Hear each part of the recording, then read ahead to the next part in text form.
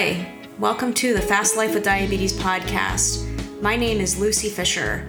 On this podcast, we'll discuss everything related to intermittent fasting and type 1 and type 2 diabetes.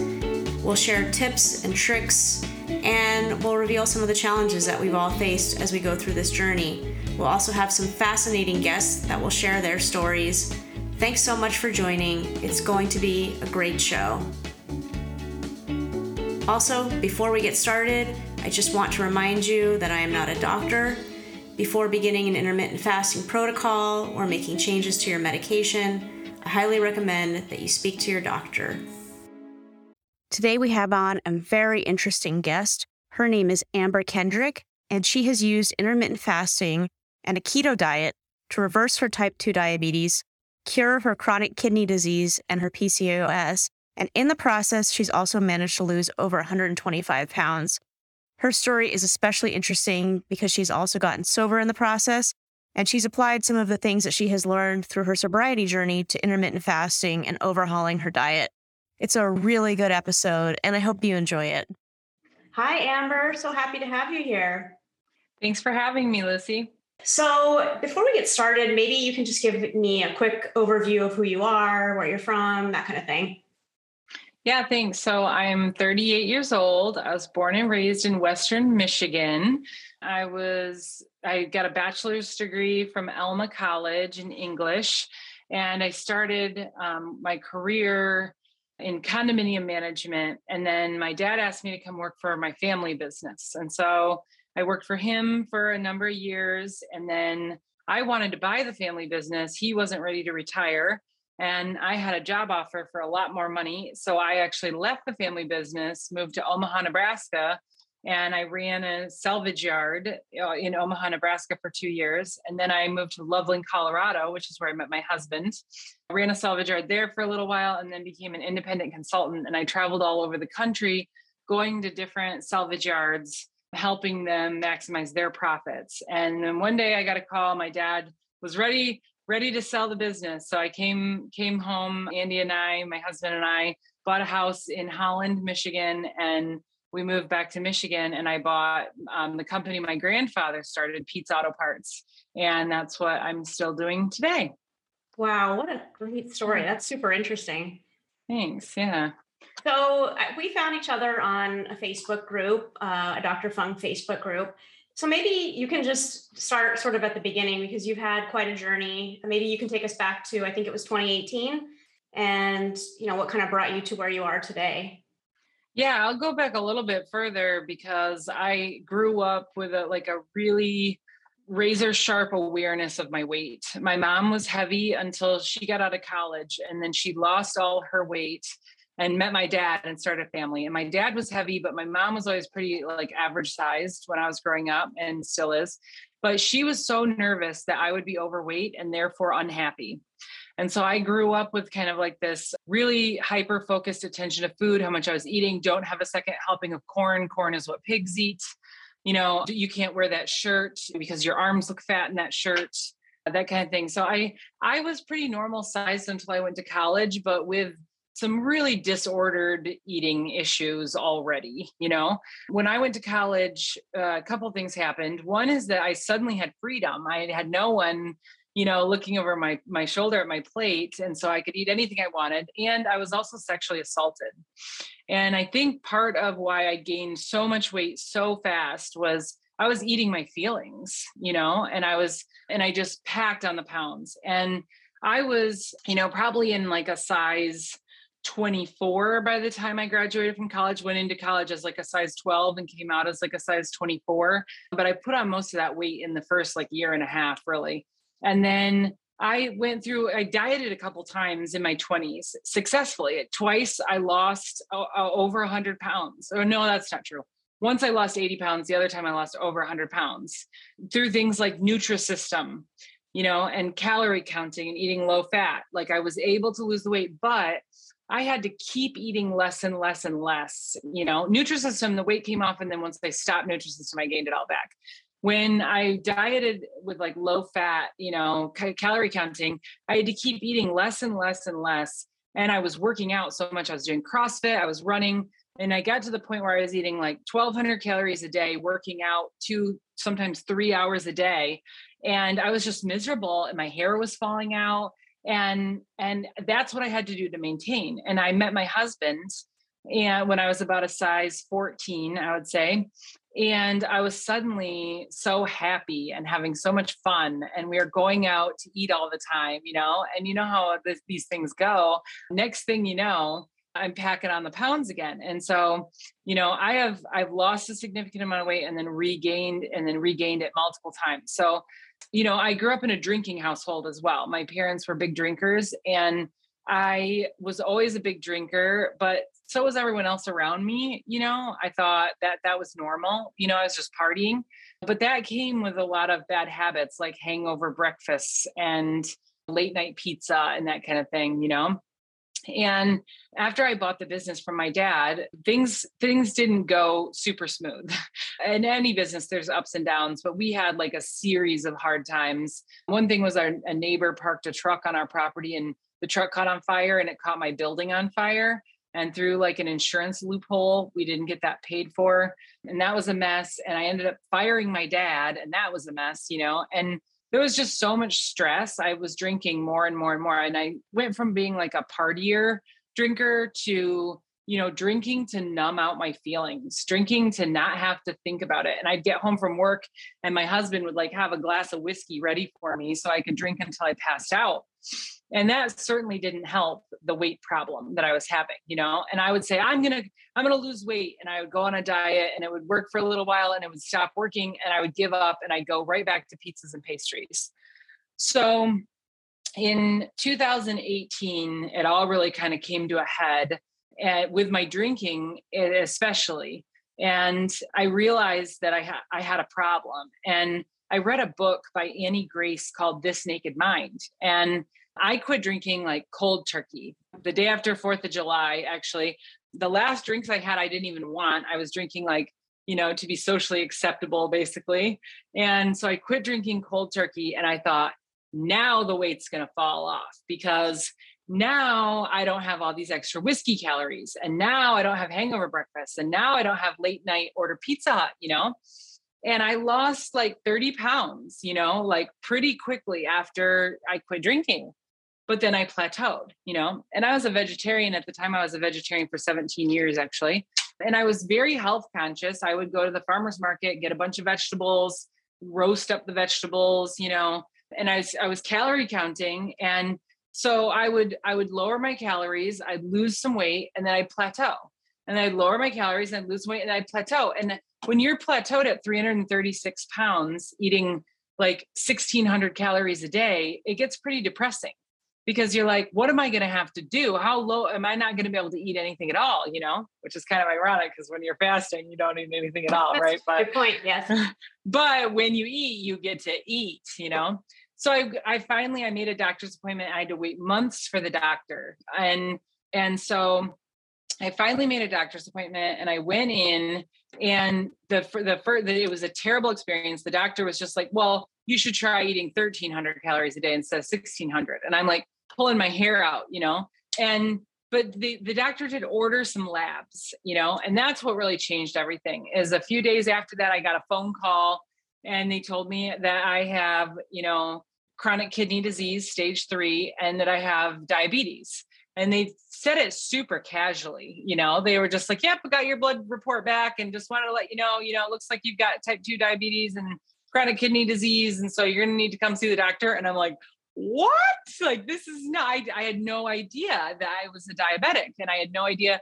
I didn't even know what the difference between type 1 and type 2 was. And, I'm just like Googling like mad, trying to figure this stuff out, So I go into the doctor and I had another really terrible experience where the doctor told me all I needed to do was take some medicine and eat a Mediterranean diet because the Mediterranean diet was going to fix everything. Whole grains, whole wheat bread, vegetables, etc. And I was like, well, great news. I already eat a Mediterranean diet. I eat everything but the fish and chicken basically on a Mediterranean diet. I'm a health conscious vegetarian. I eat a lot of like sweet potatoes and quinoa and shit.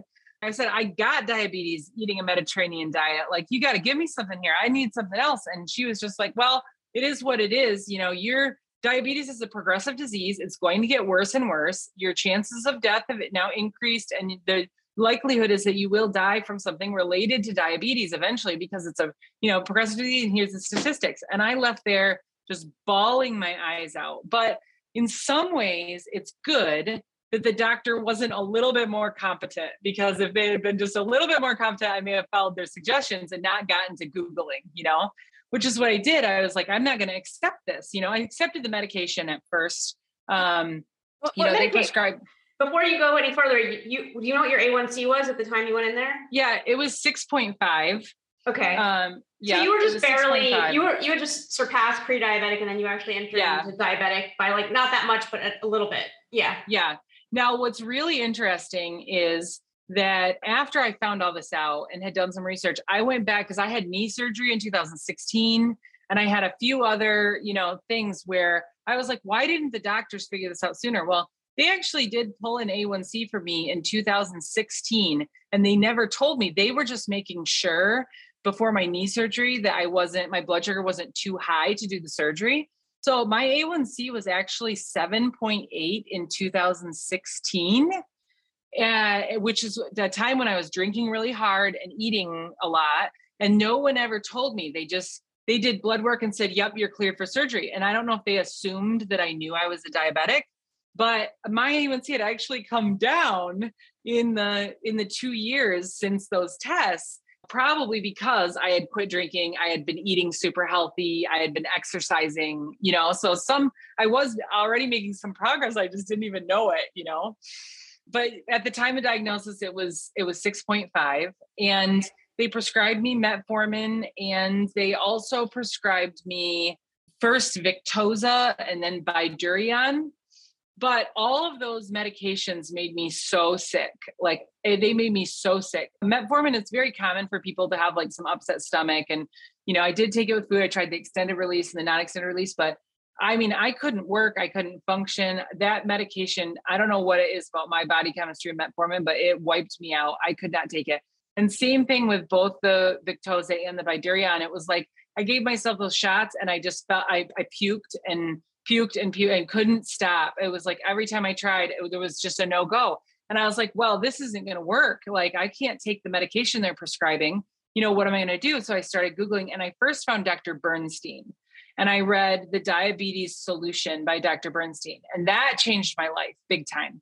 And I went to my doctor's office armed with a bunch of information. I was going to teach them, all about diabetes. But I also begged for a continuous glucose monitor. And when they didn't want to prescribe one because I wasn't sick enough, I looked for a new endocrinologist, and I found a new endocrinologist and got that one, agreed to get me the CGM. I got a Freestyle Libre, and I started eating to my meter.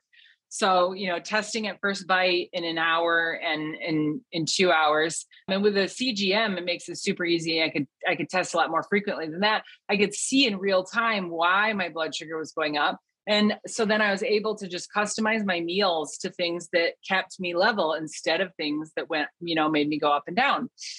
And, at that time as well, I was getting onto the Facebook pages, and I found Dr. Fung, and I started reading the obesity code. And I wept several times in the obesity code, because it was like he knew me and told my story that, I'd try so hard to lose weight, and by all the numbers, I should have been losing weight, and I just couldn't lose weight, And I have my best friend is thin and has never been anything but thin, And I actually got into a giant fight with her one time because she basically thought I was like eating Oreos in secret, because why wouldn't I be losing weight by now, But yeah, that's the beauty of his book, is he really details exactly what happens in obese body and the insulin response. And it's both books, the obesity code and the diabetes code, are such good books to learn why your body acts the way it acts.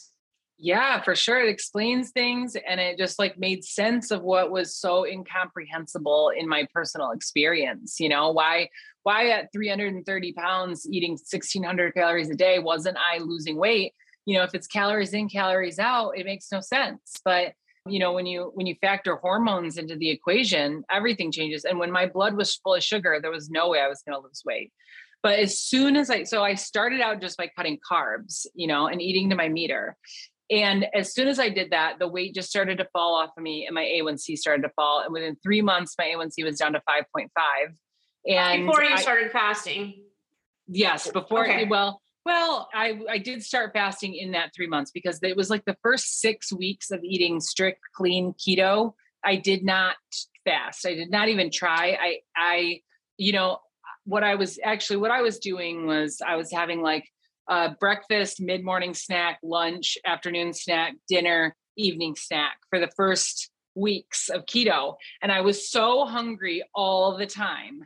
I was so hungry. I was voraciously hungry. And if I could go back in time, the only thing I would have done differently is I would like eaten more of the good foods that didn't raise my blood sugar, because I was from this diet mentality where I had to restrict, but my body was just trying to adapt and get into ketosis and then get fat adapted, And so I was hungry all the time until one day I woke up and it was like immediate. It was just one day out of the blue. I woke up and I was like, well, that's weird. I'm not hungry, and I waited to eat breakfast. And I got hungry at like 11 a.m. And I was like, this is a new me. I've never not been hungry until 11 a.m. I was used to eat breakfast at like 6 o'clock in the morning.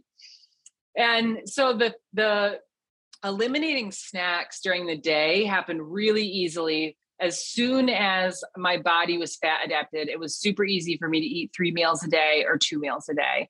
But evening snacking was harder to cut out. I really enjoyed having a snack at night, and I would get hungry after dinner time. And I really want a snack. And so I made a rule for myself. And at first that I would have to fast for 16 hours every night when I first started fasting.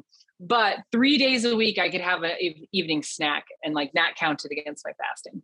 And I try to save those for the weekend, try to save them for like Friday, Saturday, Sunday, when I was having fun. But sometimes I'd cave and I'd have a snack on Tuesday. Well, now I only have 2 left this week.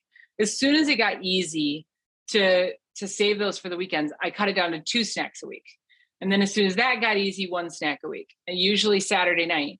But by doing that, I really built up the willpower and the habits and the, hey, do I want to do it today or do I want to save it for later? Well, I use that to this day all the time now, but I don't think I could have gone from 0 to always snacking to no snacking at night, because I would have felt like a failure all the time, caving. And I didn't want to feel like a failure, So those little tricks and rules helped me a lot.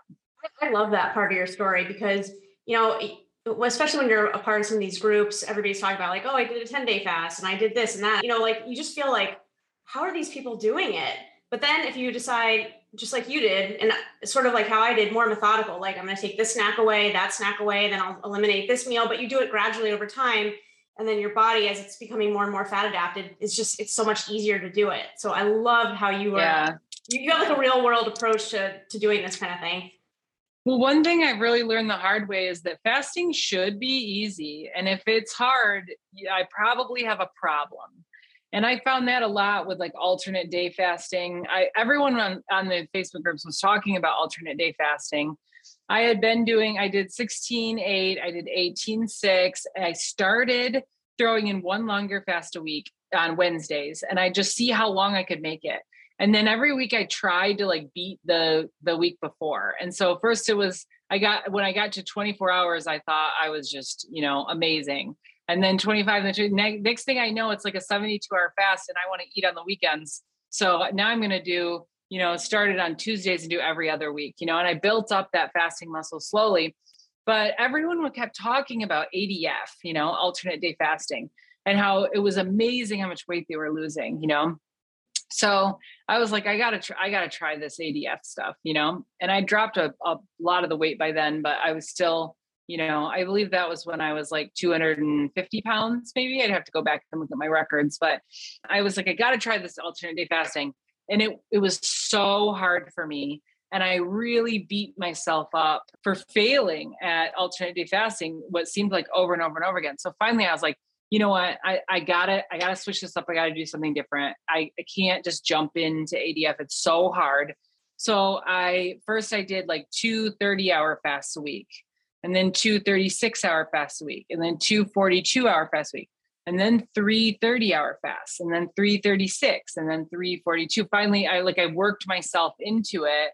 And that went so much better for me personally.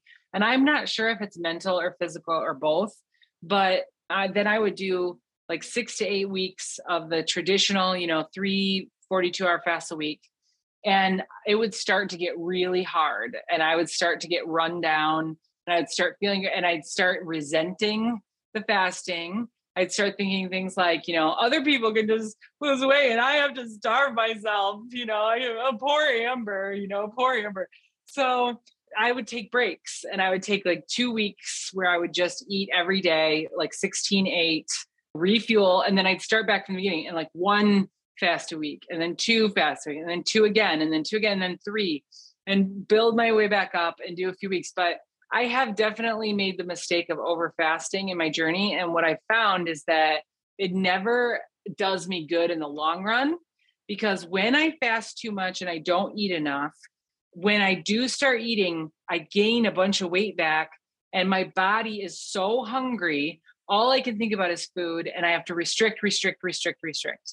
Whereas when I balance the fasting and feasting in a healthy way, when I am fasting for a while and then I eat again, I don't gain the weight back. I'm not a voracious, hungry monster. I feel normal instead of feeling like depleted. And I keep my hair, which is always a great thing. Well, tell me, that is a good thing. When you did ADF, or it sounds like you still work it into your routine a little bit. Do you do the 500 calorie down day at all? Or do you just try to fast through now? I've done both. I was always a 0 calorie ADFer, mostly because when I start eating, I don't want to stop, and so it seemed to me like it would be easier to do 0 calorie than to do the 500 calories. And I'm a big stickler on clean fasting. I'm like, I'm not the fasting police that's going to judge you or anything. You do whatever you want to do. And when I first started fasting, I drank a lot of LaCroix while I was fasting, flavored LaCroix, and that helped me a ton. And now I don't drink it because I enjoy plain sparkling water while I'm fasting. And I just feel like I'm working too hard to let like a tiny bit of flavor in LaCroix to stunt my progress. Who knows if it did or not? I have no idea. But for my body, I like to do clean fast. So I would do 0 calories, 0 anything but water on my down days for ADF. Well, then COVID hit. And then I had to kind of throw my strict rules out the window because I was working from home and I was right next to the kitchen, and, my husband's making food. And one of the things that I've done pretty successfully in my fasting career is I've used work as a crutch in my fasting. Like if I'm busy at work, I have no problem not eating. But when I'm home, I want to eat. So I usually plan it so I get to eat the most on weekends. Like even when I'm doing like 24 or 18-6, I'll plan it so I eat less during the week and then I eat way more on the weekends, because that's when when I'm sitting at home bored and I want to eat and I want to enjoy it and I have time to cook delicious meals. Whereas during the week, I have a lot less time. So when COVID hit and I was working from home, I kept not sticking to my ADF schedule. And at that point, I was plateaued and I really wanted to break the plateau. I had a plateau at 220 pounds that lasted like 8 or 9 months. And I was like desperate to break it. I kept trying different things. I do an extended fast, gain it all back immediately afterwards. I do ADF, couldn't seem to lose. And I tried calorie confusion, tried different times. They tried all these things. I just could not seem to lose the weight. And it was driving me insane. And then with COVID, I felt like I couldn't succeed in my fasting. And so I switched to the modified, 500 calorie down days. And it worked really well for me while I was working from home, because I got to eat. I'd eat a lot of like tuna salad, like high protein, low fat for my 500 calories. But I've done it both ways. And I had the most amount of success with ADF when I had the most amount of weight to lose. Nowadays, it seems like when I do ADF, I don't lose, I maintain on ADF personally. But yeah, I think I'm kind of the same. A lot of people lose. Yeah. So just so we have a baseline. So how tall are you thereabouts? 5'9". I used to be 5'10", but I shrunk an inch. I actually used to be 5'10". I better not shrink an inch. I'm only 4'11". I don't have anywhere to go down. So 5'9" from 5'10", and then your starting weight was 3.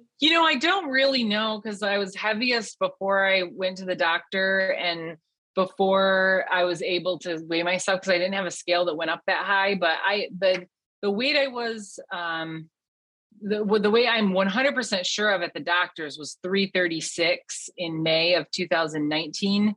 Several months before that, or I guess in 2018, I had a weight that was like 366 or 363, right around there, and I had been heavier and had lost weight with some, calorie counting, but my starting weight before I cut the carbs was 336. And it took me probably 7 months to lose the 30 pounds before that. And then in the next 7 months, I dropped like 100 pounds, Yeah, the weight just falls off when you're doing intermittent fasting and you have your diet, pretty dialed in. So you lost all that weight, then you hit a plateau, you said around 220-ish.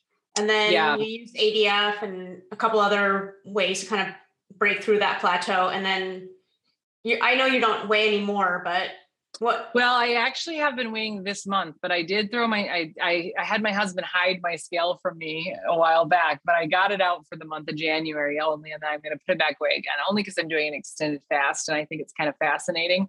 So I got down to my previous lowest weight in February of 2021 before I went on vacation. I broke the plateau, went from 220 down to 186. And 186 was the lowest weight I ever saw on a scale. And it was the day before my vacation in Puerto Rico. And I went and wore a bikini in Puerto Rico and had an absolute blast and had a wonderful vacation, felt so confident in my skin. And when I got back from that trip, which was a 2-week trip, I weighed 209 pounds. And I truly had not like feasted a lot in Puerto Rico. I was careful. I ate more than I would have at home, and I didn't have a food scale, but I was still eating 16/8 on vacation.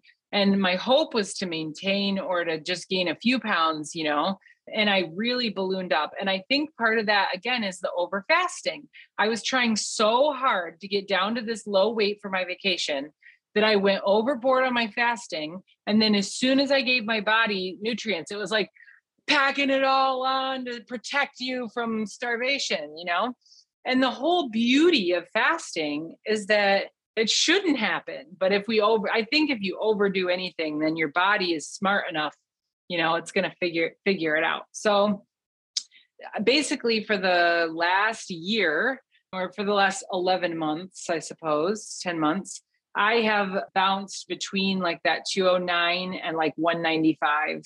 And I've lost some weight and then I've put it back on. I've lost some weight, I've put it back on. And one thing I'll say about my plateau that was at 220, my first plateau that was at 220, is that after the plateau, I got a whole new perspective on it. And what happened, it was only like a week after I started losing weight again. And when I started losing weight again, I wasn't doing anything different. I was doing the same, a lot of the same things I was doing before, but suddenly the pounds started falling off. And I was in a yoga class. And because of the pandemic, I hadn't been in an in-person yoga class. I've been doing it on Zoom. I went to an in-person yoga class and we did shoulder stands. And I had not done a shoulder stand in ages because they don't really cue for that when you're over a computer. They cue for it when they can come around and help you. And I'm looking at my legs and I'm like, I cannot believe how good my legs look. Why do my legs look so good? And I went back and looked at pictures. And although I lost no weight at my plateau at 220, my skin tightened up so much. I used to have a roll over my knee. Like I used to have like a fold over my knee and way more like cellulite and excess skin and stuff on my legs. And during that plateau, like I may not have been losing weight, but my body, I was still fasting and my body was still healing. It just wasn't doing what I wanted it to do, which was shed fat. But it was doing good work. And my legs, I think, for all the weight I've lost, look really great. And they didn't before that plateau. So my body was smart enough to know it needed to do that. Yeah, no, that's incredible. And you bring up a really important point. Sometimes our bodies stay stuck at a certain level, not because it's not working, but it's working on something else other than your weight. And you've been able to reverse your type 2 diabetes. You had chronic kidney disease, you had PCOS. So maybe you can tell me kind of when those things started to get better for you, how far along into your journey? Yeah, it was really fast. In 3 months, my A1C was 5.5. In 9 months, it was 5.3. By June of 2020, it had dropped down to 5.0, and it stayed there, for a long time. Then I did have COVID in November of 2020, and it went back up to 5.4. And now it's been hovering around 5.3 since then. And that drives me crazy because I really want to be in that 4.2 to 4.8 range, but I'll get back to that. The other thing is the chronic kidney disease. So I was in stage 3 chronic kidney disease in April, and they referred me to a specialist, but they couldn't get me into the specialist until August. By the time I went to the specialist, I had no signs of chronic kidney disease. I had a couple of labs that were a little high, but were not in like the danger range. I was basically like, they said you might be stage 1, like now that we know that you were in stage 3, but like you might be okay. And it was like basically 4 months. It was like from end of April to the end of July, or was it end of August? It was the end of August. So it was 4 months of eating strict clean keto, 3 months of fasting. And I went from stage 3 chronic kidney disease to maybe you got a couple of labs that have issues. And then by the next set of labs I did in December of 2019, all my numbers were perfect. Can you educate me on chronic kidney disease a little bit? Because it's not something that I'm super familiar with. So you get diagnosed at stage 3. Are there other stages before that, or is that the earlier stage? I don't know what order they go in. Yeah, no. So stage 1 is like the most mild. And so there are stages beyond it. I'm not sure, I don't know that much about it because I resolved it so fast. I've done so much research on diabetes and not that much research on chronic kidney disease, other than, I know that like stage 3 meant that like it was really affecting my kidneys, which would affect the rest of my life. And like, this is the time to turn around. Dialysis doesn't start until I think you're in stage 5, or maybe it's stage 4, but in any case, stage 1 is basically you got high labs. Stage 2, we got a bigger problem. Stage 3, yeah. So I would have to do more research on it. Yeah, it was a serious situation. And then PCOS, had you had that before, or? Yeah, no. So I didn't know I did. I have a feeling I had PCOS for a long time because I had, symptoms of it. I just didn't know what it was, or nobody had ever told me about it. But I had lots of problems with my period. And it's surprising to me that no doctor ever said PCOS, because from when I was 18 on, I had major, major problems with my cycles, where I would have cycles for months on end and they'd have to medically stop it. Times where I didn't have a cycle. I had a D&C, a dilation and cutation, to remove cysts from my uterus. And I had all kinds of problems. I had chin hair. I had a lot of the symptoms of it, and I had a lot of problems with it. And I was at an OBGYN a lot. I've been on almost every kind of birth control that you've heard of, trying to regulate it. And it was never working, And then I got completely off of birth control January of 2020. And I've had normal cycles for the first time in my adult life since about June of 2020. So it's been, over a year and a half of normal cycles, and cycles that last like 4 or 5 days and are reasonable, versus like super painful, put you in bed, and, major issues, for 8 days cycles, which has just been a huge blessing. Wow. So all those things resolve fairly quickly. Did you ever take, and then you said the metformin and the other medications you were on for diabetes kind of made you sick. Did you just take them for like a week or two and say, I'm not going to do this, I'm just going to use diet and get better? Or how did you do that? Exactly. Yeah. I only took the metformin for like 4 days, and I took 3 shots of Victoza and 1 of Bydureon is all. And I was just like, I can't deal. Were your doctors just amazed at how fast you were able to get things under control? They must have been. Yeah. Although it's funny because like my doctors like to tell me I'm a fluke, and they like to tell me like, this might work for you now, but it may not work for you later. and it might work for you, but it's not necessarily going to work for anyone else, and all this stuff, it's funny, but.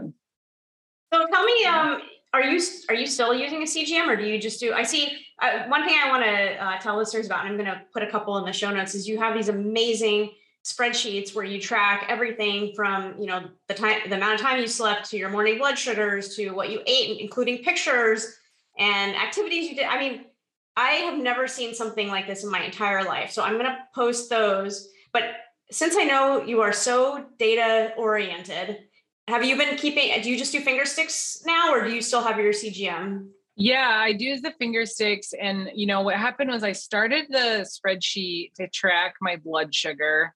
And then I added the meals because it seemed like that was what was really changing my blood sugar, and I just added more and more as I went along, finding like what I wanted to track in my health. And so the beginning spreadsheets, are a lot more simple. And now it seems it's probably a little overwhelming for someone to think about doing this themselves, but it's really just become part of my daily habit.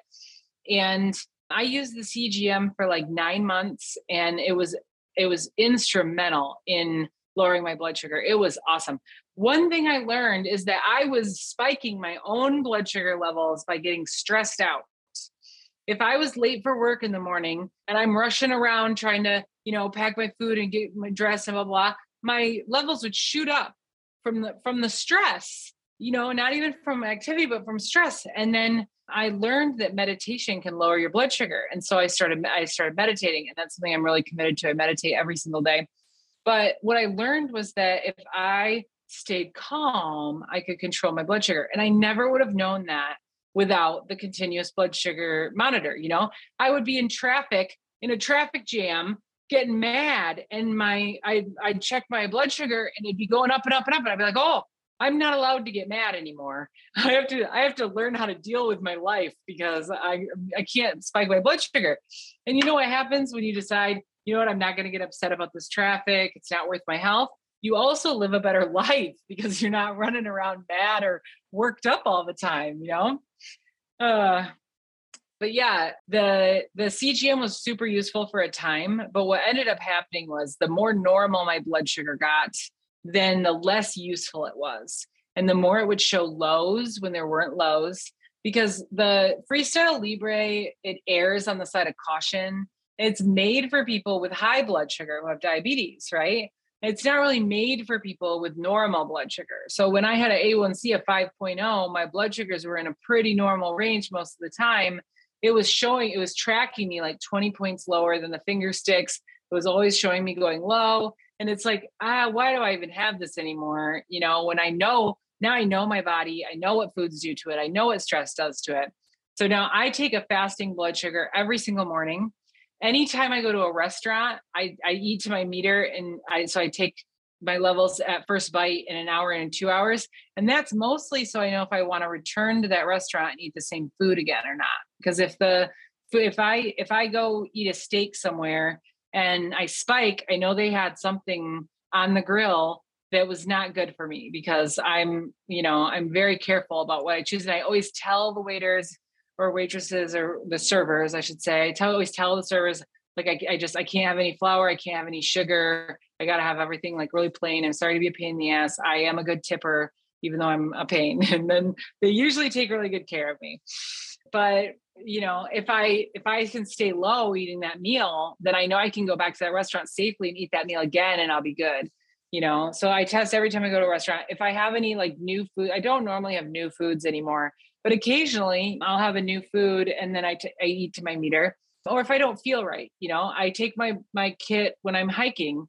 And if I don't feel right, I'll take my blood sugar and see, maybe I'm dehydrated and it spiked me, And part of that's for my peace of mind, because I used to spike really easily off things. So like I went hiking in Colorado and I ended up spiking into like the 170 range, and I was just miserable. Well, then for a while after that, I was paranoid. Every time I went hiking, if I started to feel off at all, I'd be like, oh no, I've shot my blood sugar up.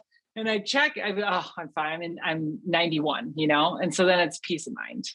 Sometimes those activities do raise blood sugars. It just depends. Like it happens to me all the time. Like if I'm, Mm-hmm. riding a spin bike or something, it'll raise my blood sugar. If I'm outside walking, my blood sugar will usually go low. Like it just totally depends on like the activity you're doing. And the point about the restaurants is a good one because a lot of times, especially if you eat, even if you just get a simple salad, you have no idea what's in the dressing, even if it's just supposed to be like, unless you actually see the oil and the vinegar on the table and you mix it yourself, like there's always some little sugar in there or something like and plus when you're at a restaurant, the portions are so large and you get that fat rise later. So eating out is difficult, It is. Can be.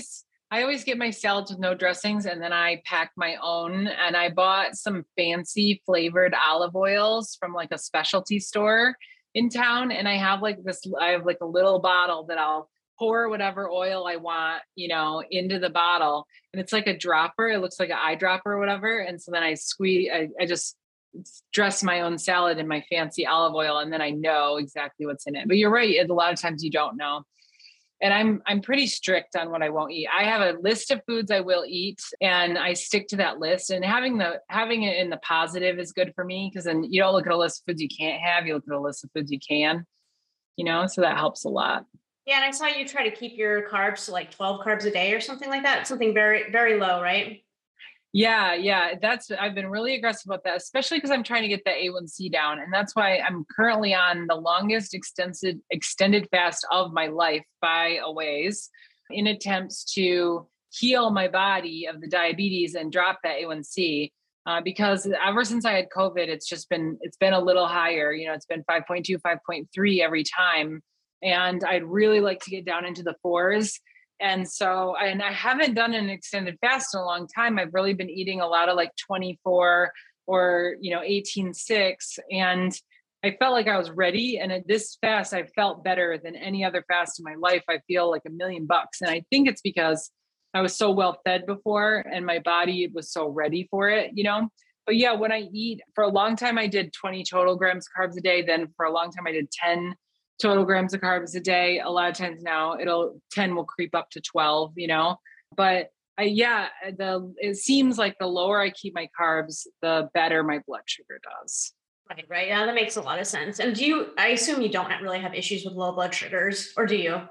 No, I never do. And I do get down into the 60s, extended fasting, but I never have any like symptoms or side effects. I've never seen a 5 on that meter. I always see a 6s and up. I did when I first started fasting and first started low carb. There were times when I went low and I had to eat to bring it back up, even though I didn't really want to eat. I had to break the fast to bring it back up. And then I'd have hard boiled eggs because that's got protein. A lot of people, when they see a low, they jump to like something sugary, but that shoots you up and then brings you right back down. So I'd go for like hard boiled eggs or something that would slowly raise me up, but that's another thing I see a lot on these Facebook groups. And I'm not trying to judge anybody, but I see a lot of people who do fasts and then they like cave or they break their fast for something and then they jump right back into a fast. And I'm always just like, oh, honey, you are going to regret this in 6 months because I was there, I did it. I over fasted. And then what happened? My body was just desperate to pack the pounds back on, and I feel like I'm so better equipped to lose the weight when I'm coming from a fed state, when I take time between my fasts, when the experts say refeed for half the time you fasted before you fast again. For my body personally, I have to do the whole time. If I do a 5-day fast, I have to eat at least 5 days of 16/8 before I'm going to attempt to fast again, I love that about you is that you really listen to your body. You're not trying to abide by some rules that somebody has laid out. You just listen to your body and you do it that way and you do what's best for you. And that's when you see the results. It's when you try to follow everybody else's rules, that's where you get sidetracked. It seems. So I want to pivot to something else. I really want to speak about your journey with sobriety because I know you said that helped you a lot. So like I said, my drinking really spiraled out of control in 2018. I read this book by Annie Grace, This Naked Mind, and I just quit completely, cold turkey. And so I was sober, and right away my life got better because I wasn't hungover all the time. And, I had more energy, like a lot of things got better right away. But, I was still a ball of anxiety, and I was still like, I had all these feelings that I used to drink to crush down. And now I had to use other things to numb those feelings and crush those feelings. And one thing was I was smoking a lot of weed. And so although I was sober from alcohol, I was smoking a lot of weed. And that's difficult with fasting because you get the munchies, right? But I was telling myself, it's way better than drinking, and it is in a lot of ways, But I started going, even before I quit drinking, actually, I used to go to lunch with my grandpa once a week. I'd go over to his house and have lunch with him. And he was in AA for 33 years. He was 33 years sober. I knew he was sober. So once I quit drinking, I told him I quit drinking. And he was super proud of me. And he would have we'd have lunch and he'd have all these wise one-liners, and I just loved all of his little one-liners. I had no idea they came from AA.